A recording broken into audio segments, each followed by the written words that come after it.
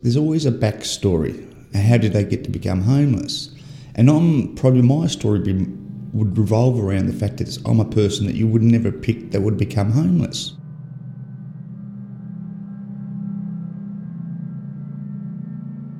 I grew up in a children's home. I went in when I was 9 and came out when I was 17. And no big deal, but just hate saying that. It makes me emotive.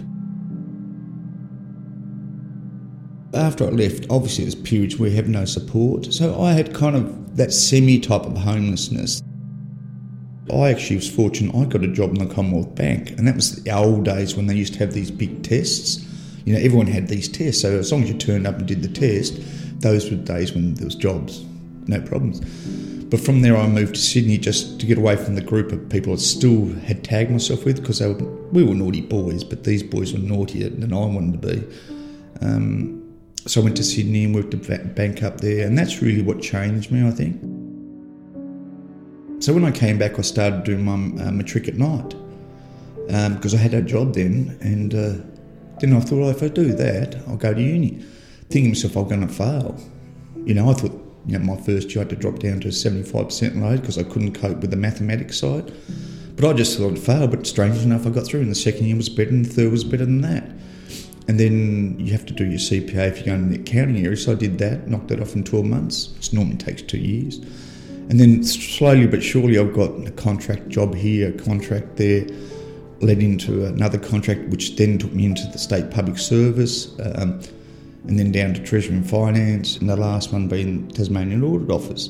But I decided to leave Tasmania, and I didn't really see a homeless issue there when I left, which was, I was over there for about 2 years. But I did meet it up there. I started seeing up in Newcastle and Queensland, and I thought, it's not like Tasmania. Anyway, I decided to come back because my son's in the military, and come back because he's doing his university now. Well, did I get a shock? Because I'd come back, I had plenty of money, but I didn't have a job. Not only was I and other people out there competing with so many people for one property, if you haven't got a job, you might as well walk away and get your tent and live under a tree. So it was a difficult situation, I must admit. My prior life had created resilience within myself, So I could always overcome anything, and I did this time too, but I was with my younger brother, but his partner's got mental health issues. And look, no one really wants you to stay there very long. So anyway, I decided to go and do some camping, which I thought was camping out at the Glenorchy Showgrounds, because I'd done camping in the state. I thought, I'd go out there and give myself a headspace time. I didn't realise, but it was tent city. And the person that actually told me I was homeless was a 9-year-old girl. I was outside, and probably a day or so later, and this young lady came by on one of those scooters and said, "Hello, mister, how are you?" I said, "Good, young lady." She looked at me and said, "You homeless?" I said, "No, I'm not homeless." So you kind of suddenly go into this world that you hadn't been in. You really just didn't understand about their stories and how do they come to those things. And that's what interests me the most. How do you arrive at that situation? So after talking to that young lady, I thought about it later on in the day, and I thought, I am homeless. Quite frankly, I am.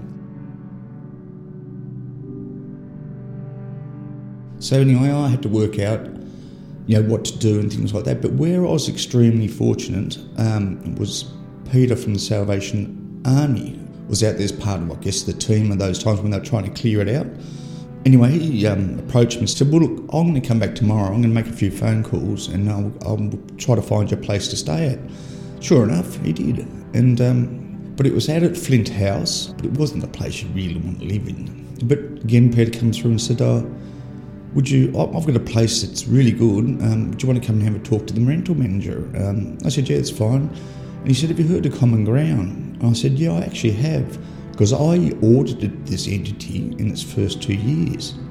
So it's quite ironic, isn't it? Here you are on a professional basis, auditing the entity that you end up living in. And it's a benchmark to me of social housing. So my period of actual homelessness was short, But gee, it opened my eyes.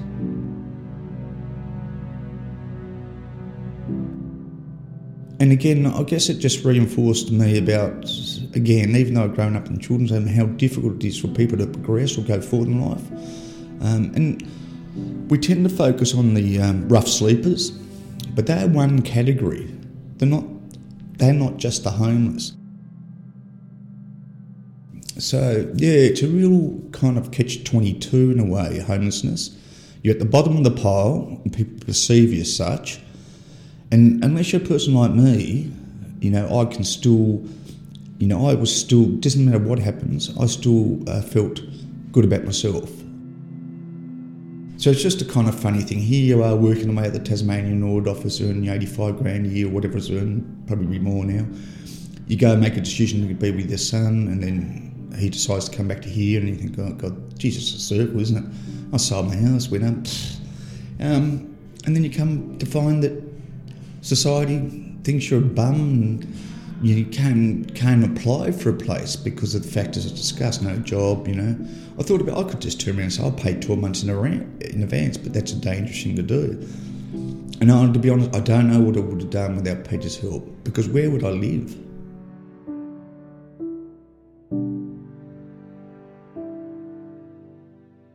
And again, I don't want to kind of emphasise, but, I had developed an alcohol issue. And so for the last couple of years, I've just been removing that element from my life. I couldn't go back in the workforce. I'd come to the stage the last couple of years of drinking all the time. You can't do that in the workforce. They pick it up, stuff like that, or whatever it may be. So I wanted to fix that area, which I have.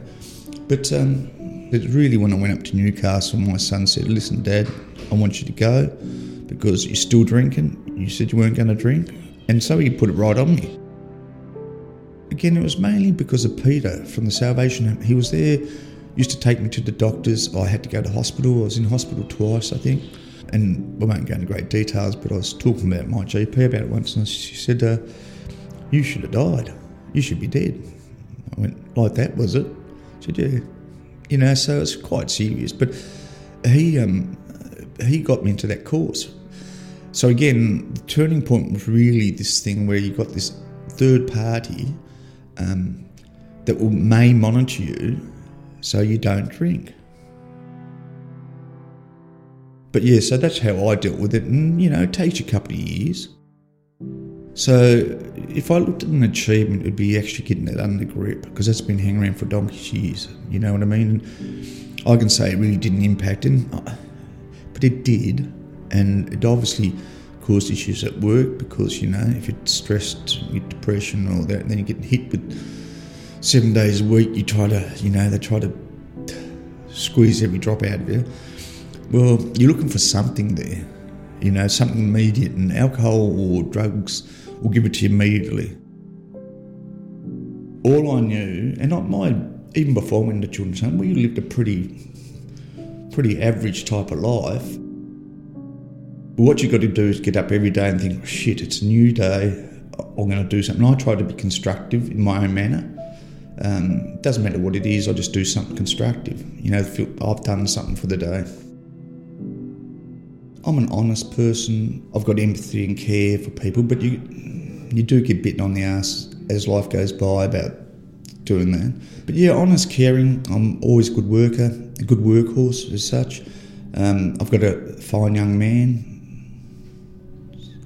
so couldn't have been too bad a father.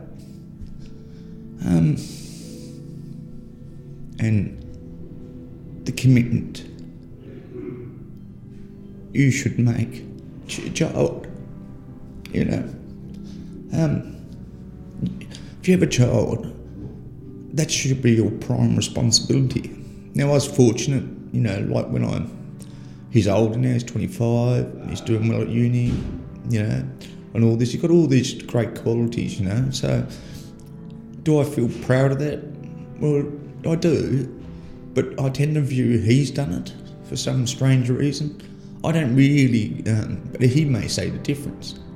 But, when you have an alcohol addiction, it's never violent or aggressive like I grew up with, because my mother was a drinker and her parents are drinkers. She grew up in a children's home as well.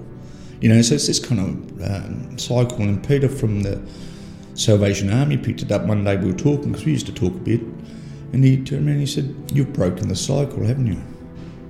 I said, "Yeah, Pete, spot on. The cycle's been broken." So I don't mind what's happened to me, as long as it didn't impact negatively upon my son, and it hasn't. So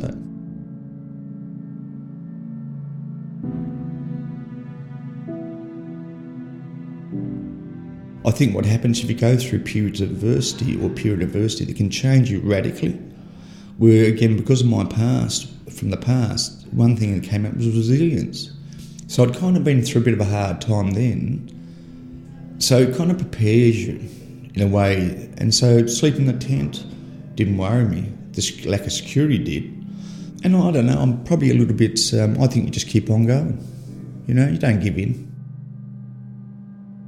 I feel good about the drinking, that I've got a grip on that, because, I'll be honest with you, obviously it's going to cause issues with you. It doesn't matter what happens in life. But now to how do I feel about myself? Probably very similar than what I've always felt like. You may call it lack of confidence, but it's kind of like that, or a lack of acknowledging your own achievements you have made. I tend not to talk about things too much, but again, it's this issue about people look at people being homeless. Where did that story begin? Was it because they were poorly treated, like most of the kids I grew up in the home? Most of them poorly treated. I think probably what makes you happy is, my own view, is your family life. You can survive anything in life.